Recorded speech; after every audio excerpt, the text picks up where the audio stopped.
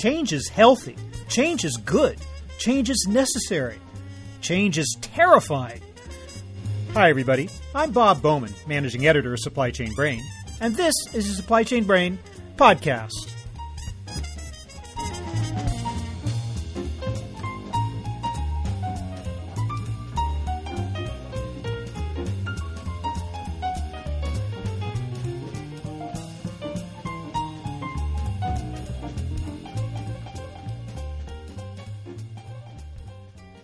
Organizations are a natural outgrowth of human relationships.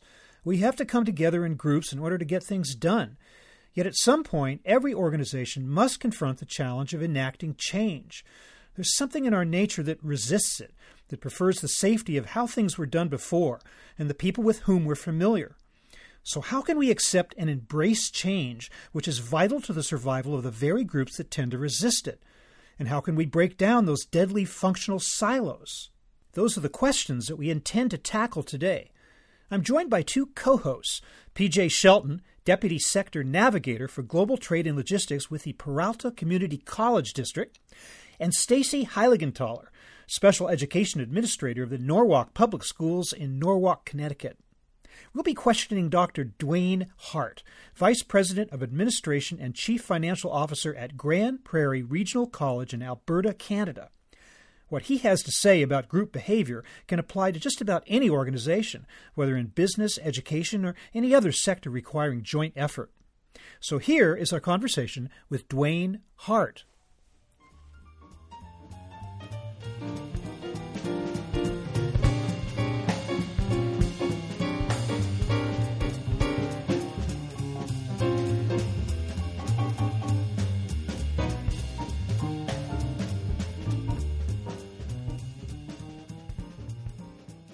We're going to do things a little differently this time around. I'm happy to have a couple of co-hosts on the show with me today, and I'd like them to introduce themselves and tell a little bit about who they are and what they're up to. PJ Shelton, what are we doing here today? Well, hi, Bob. First of all, thank you so very much for having us as your co-host in this podcast session. We're here today to really begin a discussion on how do we live in an organizational system, whether it's business or educational. That's the first component. And in doing that, Bob, we're also looking at doing this in the context of a PhD program where we're examining and discussing these exact issues. With that, Bob, I'd really like to bring on my colleague in this adventure, Stacy. Hi. Thank you, Bob. Thank you, PJ. I'm very excited to be part of this and talking about how we look at organizations and how do we make changes within those systems and really having that discussion amongst all of us tonight. Well, I'm so happy to have both of you on the show. At this point, then, I'm going to turn it back to PJ. And PJ, would you please introduce our guest for today? I'd be happy to. I've had the privilege of introducing this gentleman, Dr. Dwayne Hart, at another conference, the NACCE Conference, National Association for Community College Entrepreneurs. Dr. Hart, are you with us right now on the line? Hi, PJ. Good to be here. Welcome. Please tell us a little bit about yourself. Sure, I'd be honored to. My background includes approximately 18 years in post-secondary, both at the university level and the community college level. I've held numerous positions in both the university and college sector, and I'm currently the Vice President of Administration and Chief Financial Officer at Grand Prairie Regional College in Alberta, Canada. My background also includes oil and gas, retail, and agriculture. I'm also a CPA by trade, and this combines very well in the college sector where we're dealing with students and trying to figure out how best to take our resources and put them to the best use. Thank you, Dr. Hart. Stacy, would you mind giving us the first question that we'd like to ask Dr. Hart this evening? Sure. Thanks, PJ. Thank you, Dr. Hart, for joining us. So I'm going to start with the big question. What do you see as one of the biggest obstacles in organizational change? Well, Stacy, I think one of the biggest obstacles is ensuring that everyone knows what page you're on. So this takes information sharing, communication, transparency, and with all this, it includes good planning. So when you're doing organizational change, you have to really look at what it is you're trying to achieve and where you've been. And then you have to develop the roadmap of how you're going to get there. And as you're going along, people have a lot of fears, doubts, unknowns that are going to happen to them. Change is a scary word for a lot of people. Other people get really excited. So when you're looking at organizational change, you have to take this all into consideration, even before you start step one. Dr. Hart, you and I have had a great deal of conversations about change and systems. My question that I'd like to ask, and I think you explained it beautifully when we had our conversation, how do we go about tearing down silos? Well, PJ, silos is one of those things where people get into comfort zones and they start to trust people within their silos and not so much in the other silos. There's suspicion, there's fear. I'm going to use that word again. Taking down silos, you have to find common goals that they can all find and work with. When you're in a post-secondary, quite often there's different departments, divisions, schools, and each one of these has a territory that they want to protect. When you're looking at it, whether you're in a private company or an educational setting, it's always guarding your budget, guarding your people, guarding your assets. And so these people don't want to give any ground because if something's taken away from them, it may be something they never get back. And that's what creates a lot of silos. It's us versus them mentality. So you've got to take it to the next level. You've got to make it a combination of us, where you break down the individual silos and make them see a common goal that we're trying to achieve. Dr. Hart, would you mind elaborating and sharing with us what you've implemented at Grand Prairie? Sure. I'm going to take one project we're working on right now. So just like many colleges across the United States and Canada, we have an excellent healthcare program. And healthcare, if you look at supply chain management, what we're doing in the college system is we're supplying workers for the hospitals, the care homes, etc. So we started looking at community needs. We knew that the hospital here in Grand Prairie wanted to expand. They wanted to build a brand new hospital. And they were out looking for a good location, a good site. So rather than worry about what's this going to impact our programs and such, we approached the hospital system and said, why don't you build the hospital on college land and involve the hospital and allow us to have a wing in the hospital so we can become a direct supply chain.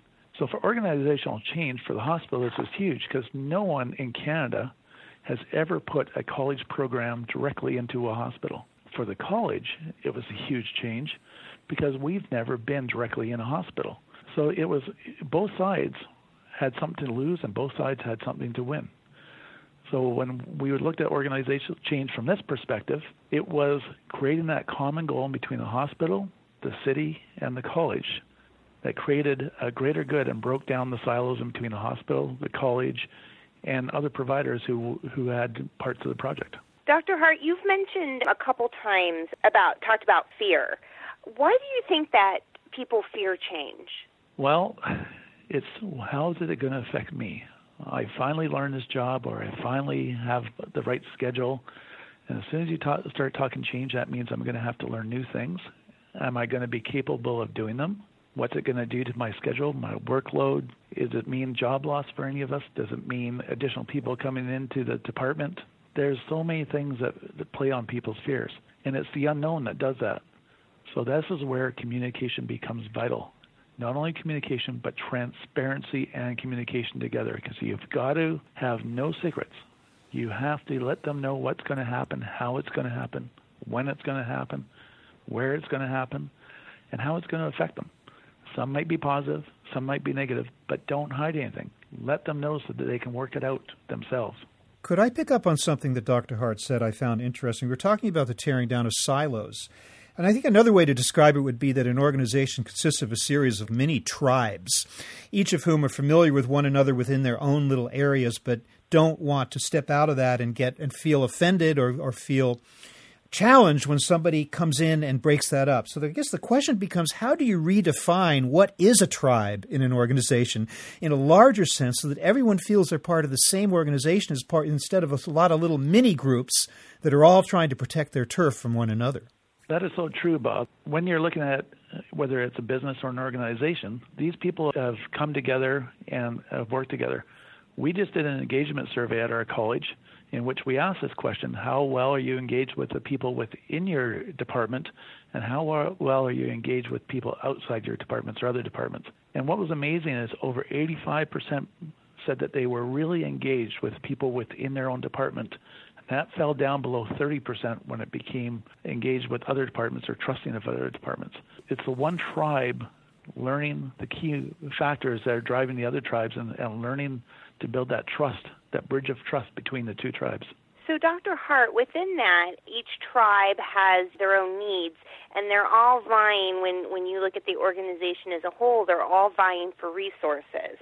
So how do you go about prioritizing who gets what resources when, from their perspective, they're in great need of these limited resources that are available? You know, if you can solve this one, you're going to solve a lot of people's budgeting problems. So let me have a crack at it.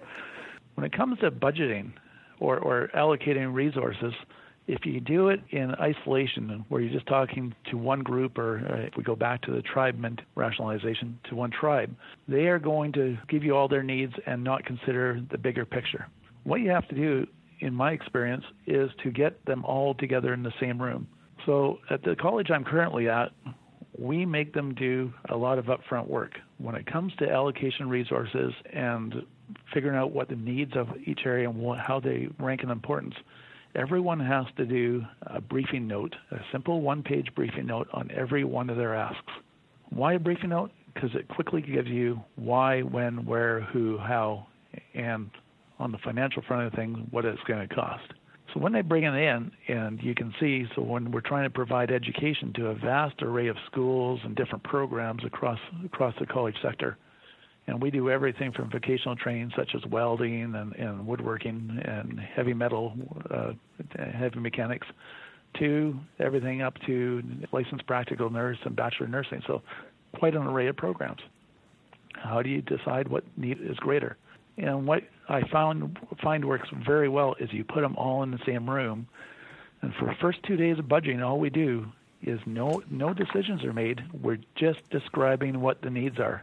And this is interesting because if you don't do it where everyone gets a fair say, there's always those people who are very articulate and are very good at telling you what you need. And then the other side of that coin is there's those people who are shy, who can't really articulate what they want or what they need. But if they've had to write a business case, and they're very simple, and we keep it to a very simplistic type model, everyone comes in and reads their business cases, and at the end of it all, 2 days of reading just saying that there's no voting, no ranking, and then we get into the voting and ranking of what the needs are. And what we do is, if I'm just going to make some fictitious numbers, if we have $1 million that we can allocate out, we start with $1 million, and from that we start going down and finding what everyone feels is the greatest need for the greatest good of the college. And you just continue to do that, and at the end, you don't stop, because eventually that $1 million is spent, and there's a bunch of people whose needs aren't met. And then we go and do impact statements of what happens if they don't get their needs. Let me ask you this. Since we're on the subject of systems, the general definition of a system is a collection of components that interact with one another to actually function as a whole. With that, how do you see the community college as a system functioning as a whole? Well, PJ, when you look at a community college, we're here to provide job training and education so that people can obtain employment in the community. But we're much more than that. That first word in our name, community, as part of community college, means we also have to be a stellar citizen within the community itself. So you'll notice that many community colleges have things such as theaters attached to them. They have music programs. They bring in youth programs. We do a lot of nonprofit organizations such as Rotary or 4-H that are coming to our college to use our space. It's a comprehensive system, so we're integrated into each community that we're in. The college I'm at, we're actually in 4 communities around the Peace region where Grand Prairie is located. So everything from one of our campuses being an agriculture campus to one being a forestry campus to the campus here in Grand Prairie being a comprehensive college campus, we have to integrate, and we have to be meeting the needs of the community to the best of our ability given the limited resources that we're given. With that, Dr. Hart, often you're working within those communities and you're looking at the various priorities. So in systems change, sometimes we have to compromise in order to make things happen. Can you tell me about a time that you felt it was necessary to compromise your own immediate priorities in order to be flexible and tolerant of the priorities of the communities that you're in? So this summer, I was approached by the music department to buy a new grand piano for the music program. A grand piano, by the time you get it purchased and shipped and set up, is roughly $200,000. When we looked at the financial viability of the program, such a purchase did not make strong business sense. We have less than 40 students in that program, and yet the community was asking for a concert-style grand piano where they could do competitive pianist-type work on a concert-grade piano. Cost prohibitive, very few students using it. Should we do it? When you look at scarce resources, the answer was no. Compromise-wise, the vice president academic came to me and said, this is a need in our community. I know it doesn't make business sense. I know it doesn't make program sense. But what it does do is make community sense, because there is no such type of piano in this community. And the nearest big city, Edmonton, is 5 hours away, and people can't afford to drive back and forth. So I had to compromise my business principles for the betterment of the community. And it was the right decision to do, because the community as a whole benefits. And sometimes when you're giving out scarce resources, that's one of the compromises you have to make. May I ask a question also that relates to human behavior in an organization that's being subject to change? Often change itself, as you know, can be trendy and subject to executive whims. Executives and people who drive change come and go in an organization, and when they go, somebody else comes and it's something else. And it causes a lot of people in the organization to kind of become inured to the whole concept of change. I wonder if you've heard the acronym BOHICA, BOHICA. It means bend over, here it comes again. This is an attitude that people take when, oh my goodness, it's time for change again. How do you address that animal, that particular type of person who rolls their eyes and covers up and just waits for the change to wash over them and does not engage when you're attempting to affect real change in an organization? Well, you've asked a pretty loaded question here, so let me try it. There's different types of change, and every person has their pet projects they want to get done, whether they will admit it or not. So sometimes when it's planned change, like I described earlier, where we take a budgeting process and we try to do change management and proper planning, those are less hard to get through. But when it's one of those, what we call squirrels up here, where it comes out of left field and someone wants to make this their pet project and do it, those are hard to sell. So you always have the people who are enthusiastic about getting a project going, the early adapters. And whenever one of these come along, it's the early adapters are usually pushing for the change. At the other end of the spectrum, there's the naysayers, the ones who don't believe, and here comes another change and there's no reason for it. And so the early adapters, you have to use them if it's a good change and you want to move for that change, is you have to use those early adapters as your cheerleaders. And usually we split it out this way. 10% are early adapters, 10% are naysayers, and there's 80% in between sitting on the fence waiting to see who wins. The job of the cheerleader or early adapter is to get that 80% off the fence and leaning towards their side, because that naysayer has a lot of clout. And if you don't get the early adapters out there and helping with change, that naysayer is going to start affecting the others who are sitting on the fence, and your change could go sideways very quickly. That's great, Dr. Hart. And while you were speaking, I actually thought about 3 points that you brought out that I'd like to kind of sum up on this, our entire podcast for today. The specific points we've taken away from in-depth conversation that I see about organizational systems is, number one, we must work at multiple levels of scale. That's crucial. The second point, facilitate, but give up the illusion that you can direct change. That's 2. And the third point that I summarized was, be prepared to be surprised, because systems changes are continually evolving. Bob, do you think that kind of summarizes everything that we've discussed today?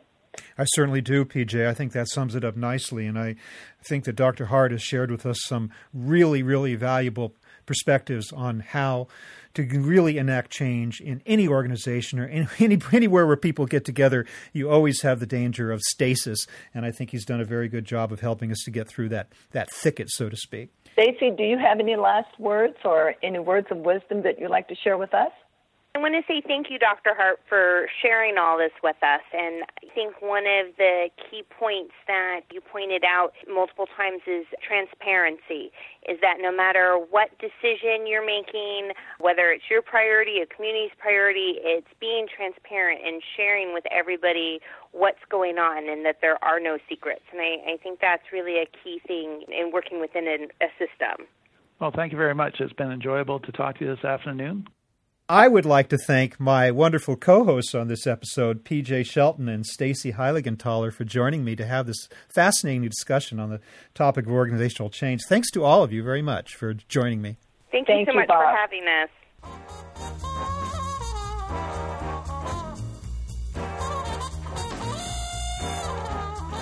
That was my conversation with Dr. Dwayne Hart of Grand Prairie Regional College, assisted by my co-host, P.J. Shelton of the Peralta Community College District and Stacy Heiligenthaler of Norwalk Public Schools.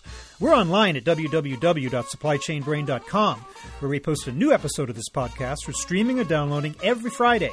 You can also read my Think Tank blog, watch thousands of videos, and access all of our other content, including the digital edition of our magazine.